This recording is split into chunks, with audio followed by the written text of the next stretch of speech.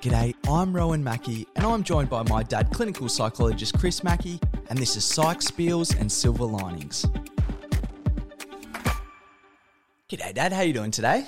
Good, thanks Rowan, and looking forward to having a bit of a play with our topic today. Absolutely, because it is a topic that we've wanted to talk about for a little while, and so we thought getting close to our 50th episode, we would take the liberty of doing today's topic, which is something that we do both enjoy, and it also draws a little bit from your book as well, Dad. So, as always, we do like to get into these sorts of topics, but we've called today's episode A Freer Future with Physics. So, Dad, bit of a funny name. I must admit, we will tell everyone, we did labour a little bit over the alliteration for the name. I think we're maybe getting a little bit too wedded to the alliteration, nearly 50 episodes in. But hey, we've come this far, so we may as well keep it going. But a freer future with physics. So what are we going to be talking about today, Dad? Okay, now this comes back to something which had a huge influence on me early in my career when I learned a little bit more about some of the principles from quantum physics. And until that time, I would have thought that has nothing to do with human beings, the way we live our lives. It's kind of this absolute, mysterious kind of stuff about equations and how people understand atoms and all this kind of thing, beyond my understanding. But then I read some things that were just profound about some of the possible parallels between what was being discovered in quantum physics even 100 years ago and how that might be relevant to our lives in some way. And so there's been a huge change in the understanding of the nature of the world from the advances from Newtonian physics, which was very mechanical. It was all about how you could get different kinds of forces acting on different objects and leading to certain consequences or results. And that had a big influence on psychology, that kind of understanding of the world, like A leads to B, leads to C, this kind of thing. But quantum physics turned so much of that on its head, and it helps us understand just how, not just mysterious, but also how subjective the world is, how actually free we are to take a particular view or viewpoint or attitude or lens to the world. How we see things can make such a difference. And quantum physics helped us understand a lot more about how our take on things, our view of things, our way of looking at things can radically affect our future, taking what was already a principle in psychology and turbocharging it. Well, it is such a fascinating topic, quantum physics, and as you say, one that is just so incredibly complicated, and I must admit, one that, the first time you come across some of this kind of stuff, it's almost a little bit overwhelming, but as you say, as time goes by, I suppose you hear more and more explanations, and eventually it starts to make a little bit more sense to you, to the point where it just does become so fascinating when you understand some of the ramifications for the way that our understanding has changed over time. Yes, and look, I might even say it first. I was feeling really daunted when I wrote a chapter on my book about quantum physics, and I thought, well, today I've set aside to write a first draft about this, and how am I going to deal with this? And I started procrastinating, and I looked at an email, and I clicked on something else, and I went to something else in Google, and it led, after a number of clicks, amazingly, to this comment by a physicist, Richard Feynman. And I was looking at nothing to do with physics at the time, but this quote came up which said, "If you think you understand quantum mechanics, then you don't." So that's a bit of a qualifier. It took a bit of the pressure off writing, and also what we talk about now. We're going to look to draw on some of the ideas or illustrate some of the potential relevance of these principles, but then look at how they apply to psychology and what we do understand. Well, and we'll get into this a little bit more, but one of the things that we've spoken about on the podcast before is the idea that our mental health is supported by a view of the world that's both optimistic and accurate. And one of the things that I like about some of this sort of stuff, as we'll discuss today, is the possibilities that it presents. As you say, it allows us to, I suppose, have a more optimistic view that is in many ways more accurate. It's not as if we're sort of, burying our head in the sand and, anything goes and we're creating, something out of nothing. There is some science behind some of the stuff that we're going to be talking about today. And I think when you do unpack some of it and when you relate it to some of the psychological principles that we'll talk about, it's incredibly encouraging, I think, because, I think there's a openness that is developed maybe in science and psychology that has come from quantum physics. And I think we can draw on that. Absolutely, because when we look at, say, mental health problems, for example, then how we react to facing some kind of mental health challenge like dealing with depression or trauma reactions, which these are somewhat arbitrary concepts anyway. We might think that they're made in concrete, these notions like depression or whatever, and that can really influence our way of thinking about them. But when we realise that the way we think about our reactions to situations or things that are happening, we can make a huge difference. And unfortunately, a lot of psychology in the past was a little bit stuck with certain kinds of more mechanical notions, like, say, even if Freud would emphasise that so much about people's lives would depend on the first 6 years. Well, there's a lot of truth in the importance of early development, but that could be a bit bleak if people had had a very challenging first 6 years of life, or they had long-term habits or personality difficulties in their adult life. They might think, well, of course I've got these problems. Look at what happened my first 6 years of life. You could feel doomed. Or even in behaviour therapy, people would talk about human beings as almost like a black box, where if you try to understand human behaviour, you wouldn't try and look in people's minds at all. You'd see what had happened to people beforehand, what situations were they in, what kind of experiences had they had. Well, that would predict what habits they had for the future and what they were going to do. You wouldn't need to ask anyone what their intentions were. Just look at what had happened to them. Then you can predict the future. Well, how bleak is that if people get stuck with problems?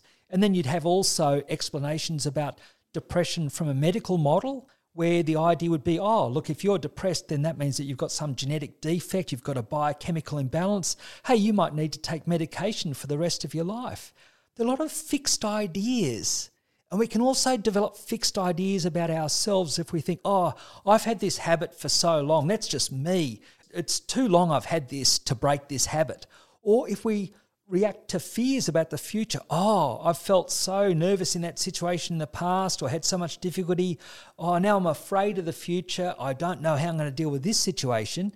There's so much about those thoughts and those viewpoints that can be limiting.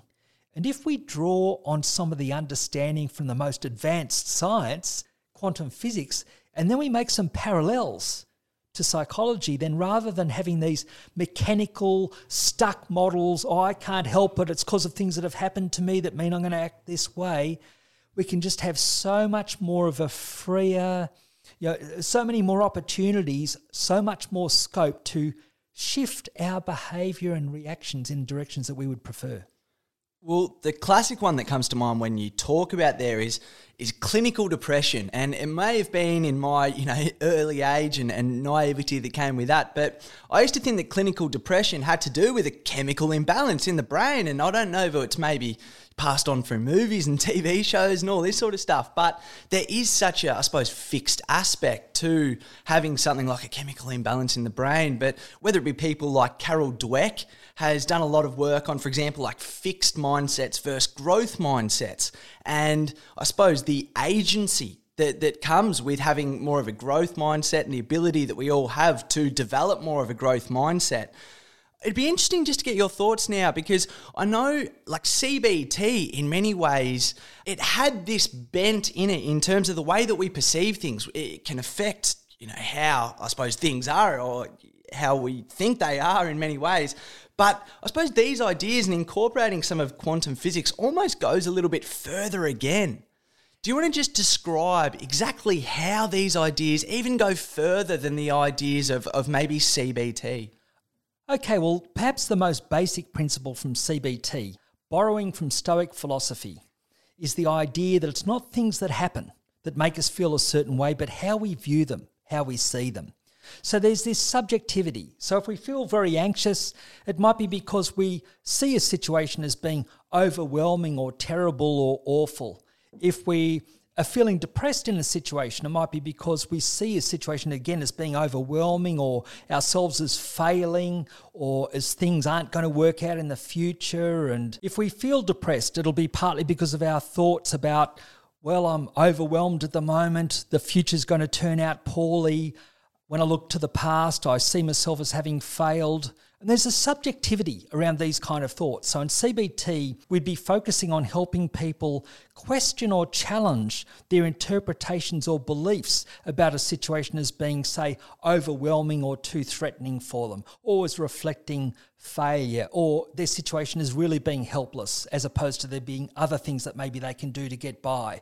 So there's this whole idea, it's not the situation itself, it's the way we perceive it. So we'd focus on our thoughts, our cognitions, to help change our feelings and to help change our behaviour. So thoughts are kind of like primary in some way. Well, the most amazing thing about quantum physics is over 100 years ago, they're discovering these really strange things. For example, the nature of reality is not this material world as we think we see it. Like, for example, I might think this table here, I'll wrap it with my knuckles, I think that's made of a certain kind of stuff. But no, actually, what it's partly made of is like a kind of energy which is influenced by our consciousness. All of matter in some way is reducible to our consciousness and how we see things. Because it's only when we observe things in a certain way, like we observe a particle or we observe an electron being in a particular situation, it's only then that it comes into a material reality. It's like it only exists as a potential until we perceive it or observe it. Now, how weird is that? But if the whole world is so, if you like, almost subjective or immaterial, that it doesn't actually have its substance until we see it a certain way, well, gosh, that certainly ramps up the notion that our attitudes or our viewpoints of a particular situation help create our reality. If we create material reality by viewing it in a certain way or perceiving it in a certain way or measuring it in a certain way, well, then how literally true is it that we create our emotional and psychological reality? Well, geez, I must admit, the first time I heard about these notions, I just, it almost blows you away, and you sort of think, well, hold on, like my experience of the world is this, and then you hear it all explained a certain way, and you go, oh, geez, like that almost doesn't make sense to me. But I suppose the way that I almost first came to terms with it, which is almost a little bit helpful, I think, in I suppose coming to terms with some of this stuff is, I remember, when you're younger and you hear about, atoms and molecules and how it's mostly space and, maybe being, sort of adolescent boy dad, you'd play sort of games with friends or whatever where you'd kind of poke people and you'd go, hey, I'm not poking you at all because, there's space between the atoms and all this sort of stuff. And you're almost playing around with this idea that the nature of reality that we experience is a little bit different to, I suppose, some of the scientific models that you hear. And I think it was Schrodinger's cat, I believe, was kind of the experiment that came with this superposition idea, in terms of there was a cat in the box and they basically did an experiment where they maybe or maybe didn't release some noxious gas into the box. And the idea was that until you look inside the box and see whether the cat is alive or dead, it is simultaneously both alive and dead. And what I'm picking up from what you're saying there is that basically the idea with kind of superposition in psychology in some ways is that we, go through a whole set of experiences that could be, positive or negative. And until we open the box on the particular situation, until we view it in a particular way, well, it's kind of both things at once in terms of it's not as if there's some kind of, grand arbitrator who's they're able to decide on behalf of absolutely everyone what is correct. The arbitration in many ways comes from, the filter that we put on things, the lens that we put on things, and maybe what some of the mechanical views on psychology were picking up on is that can be greatly influenced by our past. But at the same time, it doesn't necessarily have to mean that it is so binary in that a particular past means a particular future. Yes, so we're partly talking about possibilities and we're partly talking about potential. So this idea of superposition is that if, for example, an electron that's being observed in an experiment. It could be here, or it could be there, or it could be over there, or it could be in any number of infinite number of positions. And admittedly, some positions more likely than others, like this is based on still some kind of probability. Well, it also means that our attitudes or our viewpoint on a situation, it could be here, it could be there, we could think a little bit differently. It doesn't mean that anything goes, like there might be some viewpoints, if you like, that are much less likely to fit the situation than others. But by the same token, there's an enormous amount of subjectivity, if you like, because if we focus on an attitude or we conclude, well, this means this, or I interpret it as that, or this is a thought I have. Well, in other words, if we have a thought that comes into our mind, if we have an intention that comes into our mind, if we have any belief that we pay attention to, then that will be, in a sense, fixing our reality to some extent with that thought, with that belief, with that mindset. So it says, wow, we better choose somewhat carefully, or it's worth at least considering what viewpoint we adopt, because that then will have consequences in how our reality is. If we have that viewpoint rather than another viewpoint, that's going to shape our reality. One of the interesting things I came across this week, Dad, looking at this idea of superposition, was it reminded me of a philosopher that I really like, this fellow by the name of Richard Rorty. And Richard Rorty was basically a secular philosopher who tried to, I suppose, understand and contend with many religious ideas. And he spoke about these things called super concepts. So to Rorty, a super concept, for example, was truth with a capital T, or reality with a capital R, or morality with a capital M.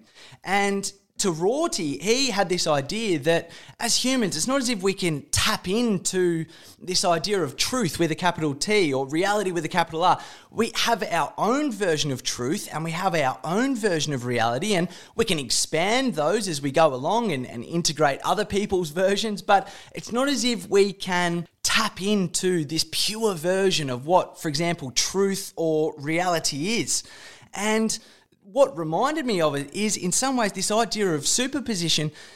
Reality, in some ways, is a little bit like this field of electrons that you're speaking of, in terms of it's, everything is kind of everywhere at once, and we don't necessarily have a way to fully comprehend all of it at once. But what we can do is measure it from a viewpoint, which to me is this thing about superposition is, superposition is kind of where the particle is up to the point that we measure it. So it's almost like with reality, it can be kind of all things, and it's not as if there is one idea of reality that is transcendent of all others.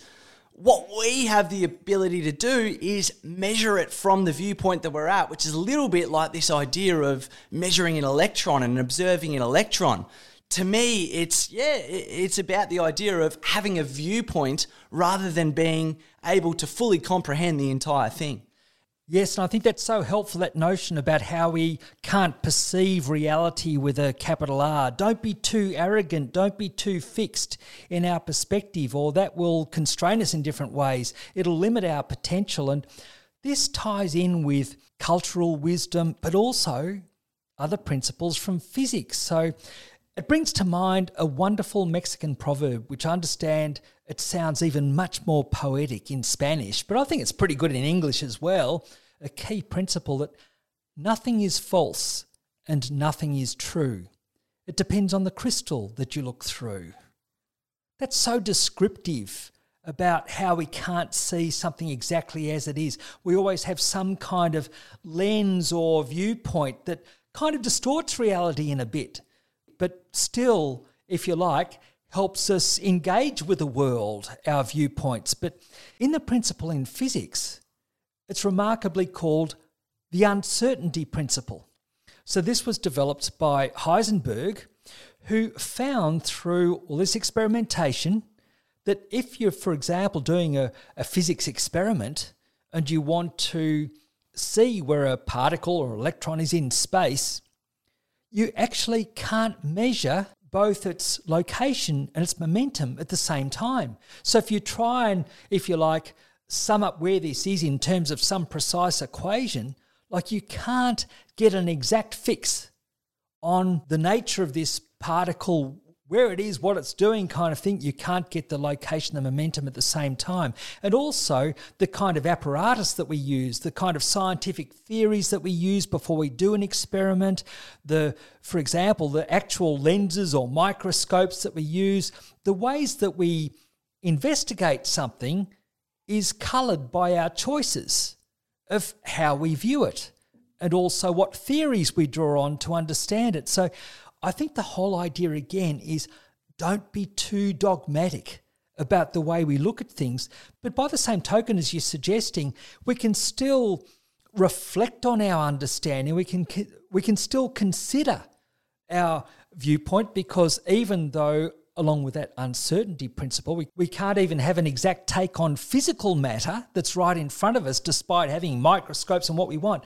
Well, that just shows that it's not as if we can have a completely objective take on our circumstances that we find ourselves in that are challenging or difficult or frustrating or encouraging. Like, our viewpoint is what colours those interpretations.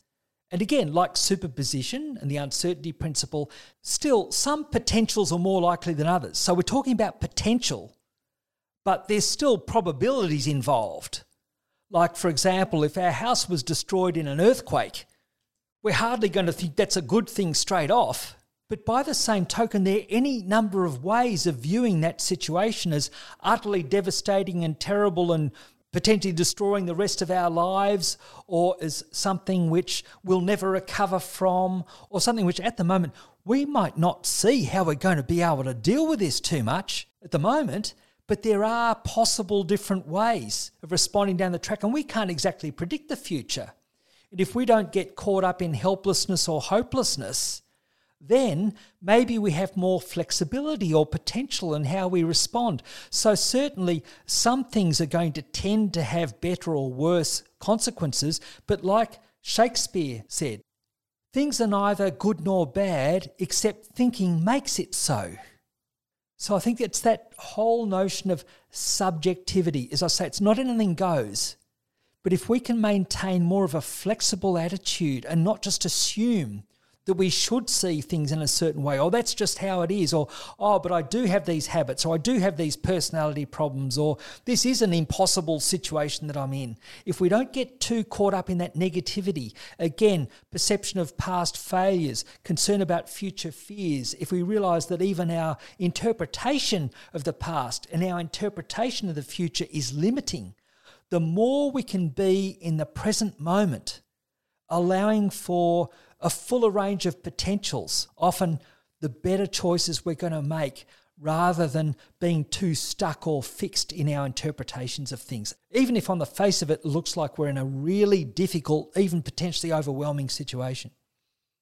Well, I think these are such interesting ideas, and I remember, I reckon I would have been 17 or 18 years old and coming to terms for the first time with that idea that there's no such thing technically as objectivity. Everything is subjective. It's not as if there's a council of people who meet and they're the ones who decide, whose subjective opinion is objective. We can have a consensus around things and there can be a reason for that consensus, but it's not as if, there is an inherent objectivity to things. And that's where I think, the work of Rorty again comes in here, and I think is so interesting. And he spoke about, I suppose, the way of, I don't want to say progress or progression, but in many ways that's kind of what it is. Rorty spoke about, I suppose I'm extrapolating here, but the way to kind of help our mental health in terms of what we're talking about today is he had two concepts.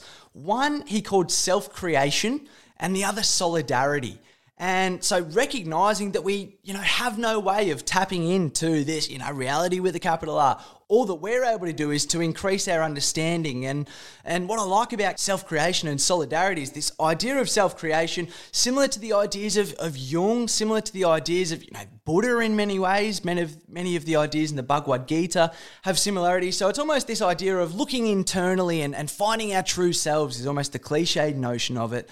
But then this idea of solidarity, it's not sending side by side someone just blindly for the sake of supporting them.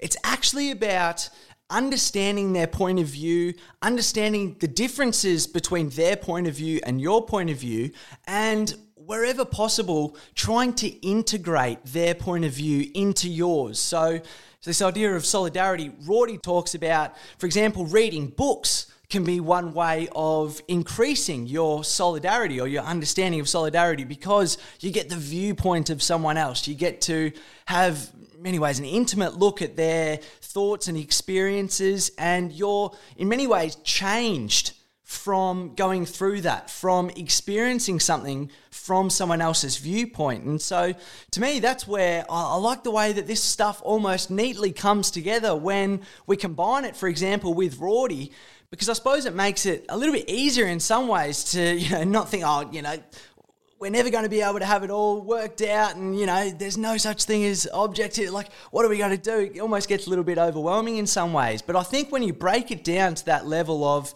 self-creation, who do we want to be in the world? And then solidarity in terms of understanding about the world, but then also integrating that with our viewpoint and almost combining the inner and outer worlds in some way. So yeah, I just really like the way that it almost all comes together, I think, when we discuss it with this idea of superposition and the uncertainty principle. Yes, and I think that you bring up another physics principle there, that there's another analogy. It's called complementarity. So complementarity means that we can do experiments in physics to view the world, or matter if you like, in terms of particles, or understand how it operates in terms of waves. It could be particles or waves. You can't look at it in each of those ways at the same time. So they're, if you like, complementary ways of dealing with things. In psychology, I think that's a little bit like looking at our inner world and our outer world. They're two different ways of looking at our life, and you can't just look at them the same way. If we're really focused on our inner world at the time and being very reflective, we're probably not even going to be noticing so many of the things around us. Where if we're utterly attuning our senses on something external to us, then we're likely to not so much be processing our thoughts and reflections on things so much. So our inner and outer world are somewhat complementary. And so we're to really understand the nature of matter, we need to look at both particles and waves, ways of understanding or explaining things. To understand ourselves as human beings in psychology, we also need to look at both sides, our inner world and our outer world. And I think that got out of balance with some of the earlier psychological approaches in psychodynamic therapy. So much of it would be about dreams or wishes or the unconscious in an individual, but not so much focusing on what was on the outside. It could be out of balance that way. But then along came behaviorism, saying, no, psychoanalytic theory is all wrong. We should just focus on the external world like science does. Well, early Newtonian science might have, but quantum physics had already moved on to look at consciousness as well. Well, behaviorism was too much focused on this external measurement, which has had all sorts of influence on psychology as though things can be measured objectively. This was like the old Newtonian, more mechanical models, unfortunately, of psychology that came through in behaviorism, because even in trying to understand people, they'd talk about this idea of a black box. The black box, in a sense, the humans in that, their mind, you don't have to know about someone's intentions or wishes or psychology, even if you like. Just look at the situations they're in and their previous history, what influences they've been exposed to. Then that will help account for their habits, and knowing the person's situation and their habits, if you like, and their past reinforcement schedules. In other words, what happened to either encourage or discourage a behaviour. You could predict everything in future. You could predict how they would act. You'd predict what they would do in a particular situation if you only knew the inputs, the situation, their past experience. Well, that takes away all human potential. It's as though a person's like a machine, just reacting to what came before. So that's where behaviourism was way too focused just on the external world. We need to look at both together.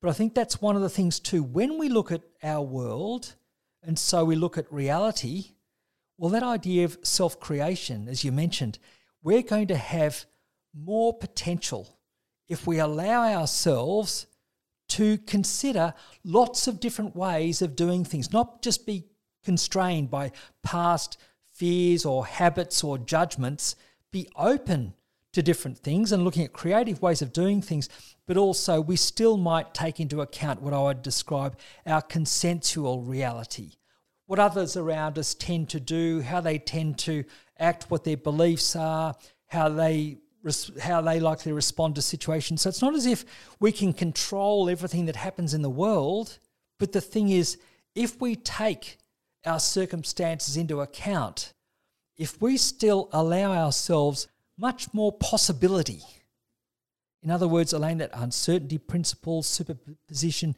if we allow ourselves to take a wider range of perspectives and not be, if you like, fixed in our position, we're in a better position to adopt viewpoints or a lens or a crystal that is helpful for us. And in psychology, we know that will tend to have a positive element to it.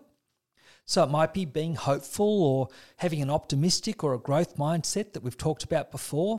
But also, like we talked about with Lucy Hone in the recent grief episode, we don't have to gloss over challenging or difficult circumstances or painful emotions either. We can still be, if you like, living in reality, not just fantasy, but we can really consider our lens, our perspective, our viewpoint, our mindset.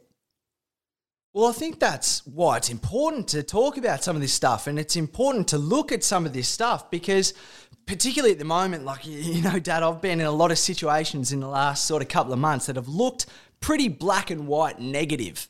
But at the same time, you can almost pick it through in a way and you can almost reflect on it in a way where you think, hold on, actually, it's, you know, I have more choice than to just, I suppose, think about this in such a black and white negative way. And I think what talking about this highlights to me a little bit is that there can be things that, you know, they can be both true and not true at the same time, if that makes sense. And so on some level, we can choose to see it as true, and therefore it can be true. And just one, I suppose, example to try and illustrate this is that, you know, so often we hear about, you know, social media and the internet and how negative as I suppose, some influence on humanity the internet is, and to some degree, you know, there is a lot of negative influence, and I suppose to a degree I subscribe to that idea of, you know, the internet, especially at the moment when there's so many black and white views and people aren't able to fully communicate in 240 characters and all this sort of stuff. But I came across this thing the other day, which is actually to do with cryptocurrency, which is a whole conversation altogether. But basically, in the kind of cryptocurrency community, they have this acronym. They say WAGMI, W-A-G-M-I. And basically what they've done is they've subverted a trading term, which I believe was NGMI, is this kind of stock trading term where they'd say if something was NGMI, it's not going to make it. And so with cryptocurrency, this community, the way that they use this acronym, it's we're all going to make it. And so, you know, to me, since seeing that, it's completely conceptualized the idea of what the internet is to me in some ways, in terms of before, you know, I'd flick through Twitter and you'd be bombarded with so many differing negative opinions that you think, you know, are never going to be able to get back on the same page. And then you come across something like this, which is, you know, WAGMI, you know, we're all going to make it. And just that concept, and there's a whole, I suppose, philosophy around that concept. It's you know, in many ways more than just a bunch of letters. But to me, you know, the last few, I suppose, weeks or whatever since coming across that, the internet's a lot more of a bright place in some ways, in terms of, yeah, like it is still that negative place where, you know, there are all the negative elements of social media, and it allows us to maybe project all our, you know, faults and foibles and all this sort of stuff. But at the same time, there is something that's good in it. And potentially, you know, there's a really bright future that we're able to harness and leverage through the internet and through this kind of idea of, you know, we're all going to make it. And so to me, partly that's what this is about. It's about recognizing that, yeah, like something, yeah, it is negative. Like it is also positive though. You know, life isn't black and white. What quantum physics seems to suggest to me is that, yeah, life is not black and white. And so although we can say, yeah, look, on one level that may be true, but I'm going to choose to view it through this lens. And as you were saying before, I think that's where the power of this stuff comes in, is that it enables us to make that choice because, as I said at the start, it allows us to have an optimistic view of the world and an accurate view of the world because it allows for so many more possibilities. So in many ways, it's not everything goes, but we get to choose. And if we want to, we can choose for that to be a bit more positive. Yes, I think that's a really important point, and it gets across something really basic in psychology too. So much of how we experience life and circumstances is what we pay attention to. There are going to be all sorts of things that can be, if you like, negative in the internet. There'll be all sorts of things that could be positive in the internet. There could be negative and positive things in our family or work circumstances or how our sporting team's going. There's all sorts of different things that can come up. It's going to be what we pay attention to. That's one of the main ways that we create our world or our experience of the world, so to speak. But I also think it's often striking, it seems, how when people are putting out a kind of, if you like, positive energy in the world or going about things with a certain kind of intention or looking to do something, if you like, constructive or kind or have a positive purpose in some way. I notice this with client stories in many ways, personal experience and all the rest of it, how our mindset then and what we're doing, our attitude seems to then, if you like, draw more positivity to us. Whereas there'd be times in the past I would have been in situations that, might have been irritated about and all the rest of it. And then remember Carl Jung's reference to the shadow side. And, okay, if we're in circumstances outside us that are pretty stuck or difficult or whatever, then sometimes we might just pause and see what we're putting out into the world, if you like, in terms of our intentions or behaviour or viewpoints. Because I think often our circumstances are a little bit more of a mirror or a reflection of where we're at and what we're paying attention to. So that's not to take it too far and then blame ourselves for negative things that are happening, but just pay some attention to what we're attending to and how we're interpreting it. Well, what comes to mind for me there is the idea of karma. In terms of, if we put out positivity into the world, then we're more likely to experience positivity from the world. And the interesting thing about that, Dad, is I suppose that, linking the inner and outer worlds in many ways, that reminds me of synchronicity a little bit in terms of, your favourite topic. I think I can certainly say with some conviction. And I think that's where synchronicity comes into all of this sort of stuff. And I know as well that there's a concept from quantum physics as well that relates to synchronicity too. So, Dad, I think we'd be remiss if we were doing a quantum physics episode and not talk a little bit about synchronicity. So, do you want to just discuss how synchronicity relates to quantum physics as well in terms of maybe that link between the inner and outer world? Yes, well, first of all, to describe synchronicity, as many of our listeners will understand, it's an uncanny coincidence that in some way links our inner and outer worlds. So one of the classical examples of that is thinking of someone you haven't seen for a long period of time, and then 5 minutes later you might get a message or an email from them, even though they're from another country, something like that. And it seems there's this curious connection which seems more than chance. Or another striking example, there are a number of situations where, for example, someone has died and their clock stopped at that exact moment when they died. This curious, uncanny coincidence linking a person's, if you like, consciousness in the outer world. So often people would have said, including in psychology, no, we're trying to be objective with evidence. No, that's just a coincidence. Don't try and read anything into that. How could that possibly make any sense in the world? And I think that's when people are using the too mechanistic way of thinking about things, because there's an equivalent in physics called entanglement, where if, for example, if you have two electrons, they could be particles, but electrons, and they're in interaction with each other, and then you separate them by a great distance, technically from one side of the universe to the other, then if something impacts on one electron, for example, affects its spin, at that exact instantaneous moment, it's been proved that there'll be a complementary reaction in the other electron at exactly that same time. Now, if two bits of matter can be connected instantaneously at a distance, then why not people's minds? So this is the notion of non-locality. So the idea of non-locality would also include telepathy, precognition, and there's some notions from physics as well as Eastern mystical traditions that time can travel backwards as well as forwards. There are these really strange things that happen about the nature of reality different from what we thought.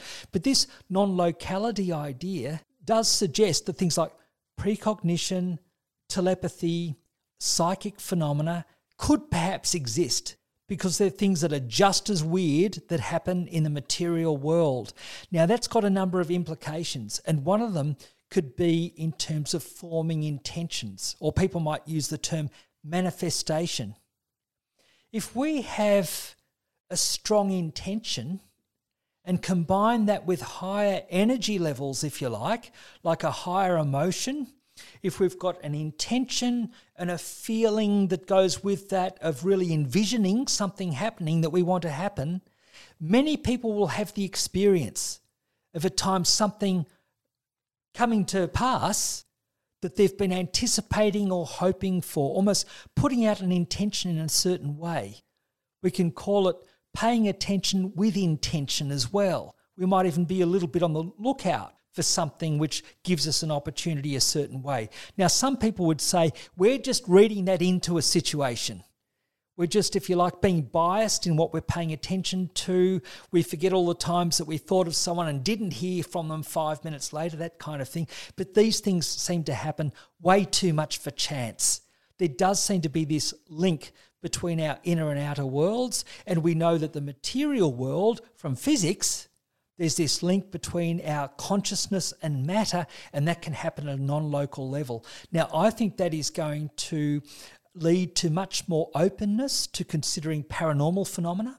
So more than 50% of people in surveys on each continent have described they have a belief in paranormal phenomena like telekinesis, precognition, again, maybe a belief in spirits or ghosts in some ways. These things would seem so strange or fanciful, but what I've learned from many clients, actually some personal experience and other people that I know, many people have experiences like this that often aren't acknowledged. And sometimes they're relevant to our psychology and our well-being. But certainly this notion of putting out a positive intention, if you like, to the universe. And I sometimes use the expression, be open to being open and notice what you notice.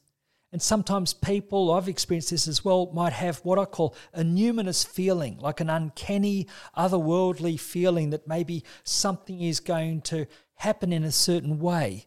Or we've got a problem in our mind we're wanting to solve, and we have a feeling that we might encounter something soon that might help us solve that. And then 10 minutes later, something happens to help almost miraculously solve a problem. I've had that experience on quite a number of occasions. I know many other people have as well.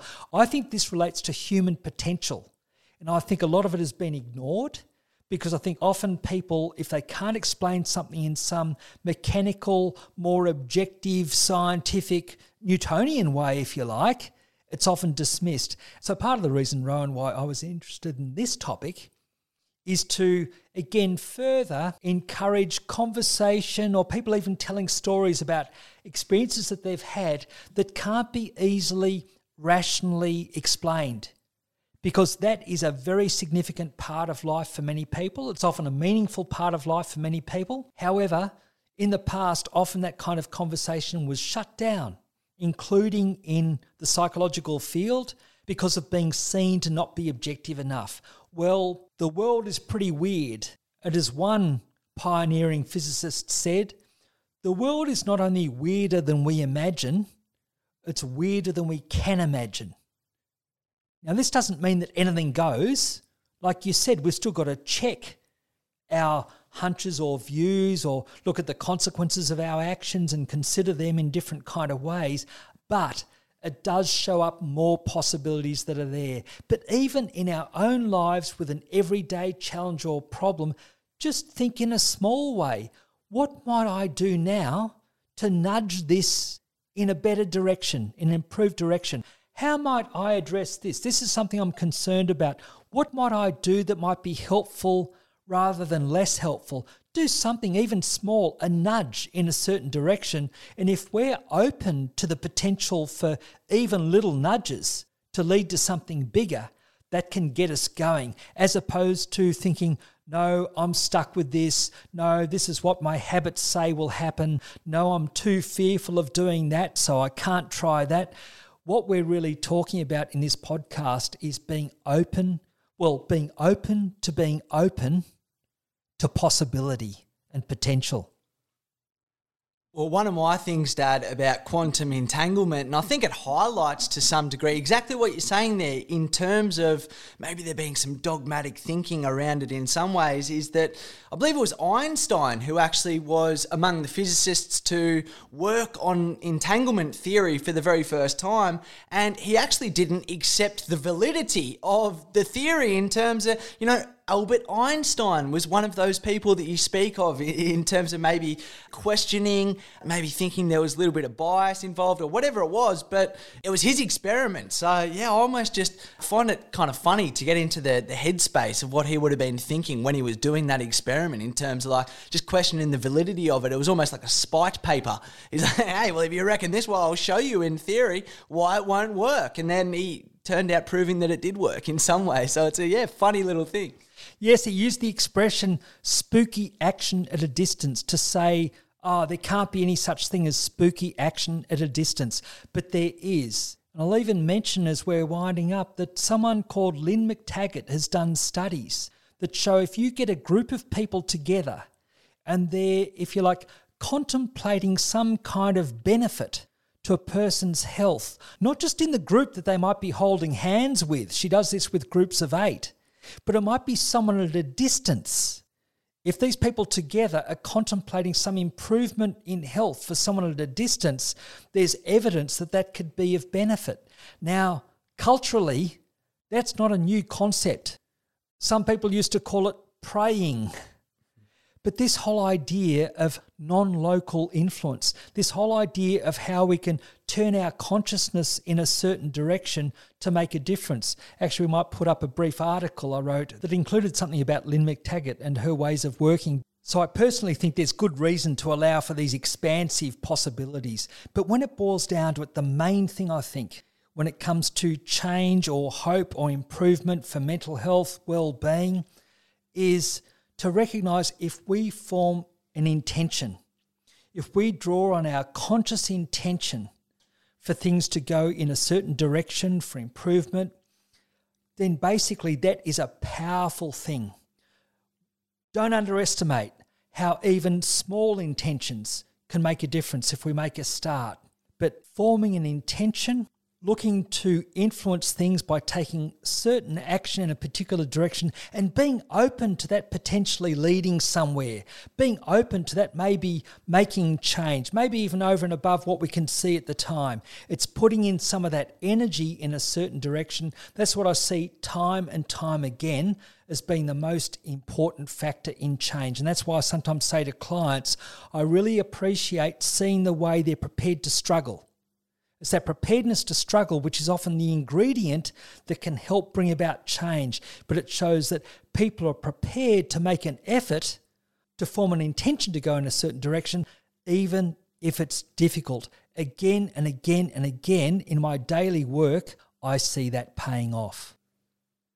And I think what today's topic and what we've spoken about on today's podcast does is it helps us to realise that there are so many situations where we may feel, I suppose, helpless to form an intention. We may feel, even locked down at the moment. There's certain things that we cannot do, and so we may feel certain constraints.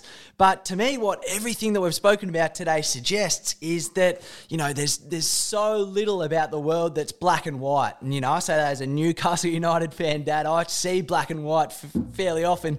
But at the same time, there is so much about it. It may seem exactly a particular way at one point in time, but actually the world is so much more nuanced than that. And when we are in a situation where we do feel stuck or we do feel that there's more negativity than we want to deal with, that's where I see that this stuff is to do with a freer future in some ways, because I think that the more that we realise that the world isn't black and white, when we feel that we are maybe maybe being constrained one way or the other, or when we feel that we are maybe being forced in a certain direction, well, quite often when we look at things at closer view, actually there's a whole lot many more possibilities than may have at first presented themselves. So that's what I get out of everything that we've spoken about today, is that, yeah, there can be so many times when we'll feel stuck.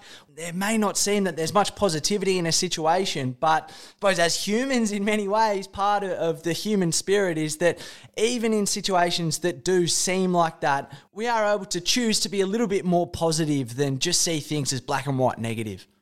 Yes, and so a key thing about CBT, it's always been based on the principle of it's our view of a situation that counts, going back to the philosophy of Epictetus over 2,000 years ago.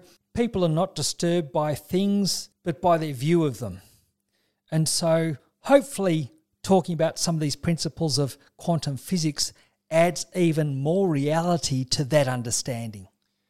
Absolutely. And well, thank you so much for chatting with me about all this today, Dad. It has been interesting to chat to you about it. And we'll also mention as well, some of the science behind what we spoke about today is from, I believe it's chapter 2 in your book, Spooky Action at a Distance. So, one of the things about quantum physics is it is so hard to get your head around. And, even Albert Einstein, as we were saying, he was someone who they later proved that he even had some limitations in his thinking about quantum physics.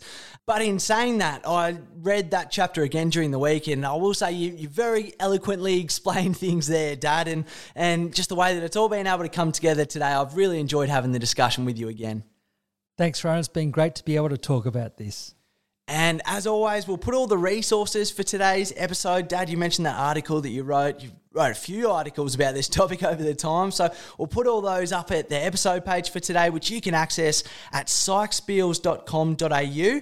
And for those of you who haven't already, feel free to give us some feedback on whether it be Apple or Spotify or even just send us a message. We always love hearing from everyone out there and appreciate those of you who have gotten in touch with us. But thanks so much again, Dad. I look forward to the next time. Good then, Rowan. Look forward to it.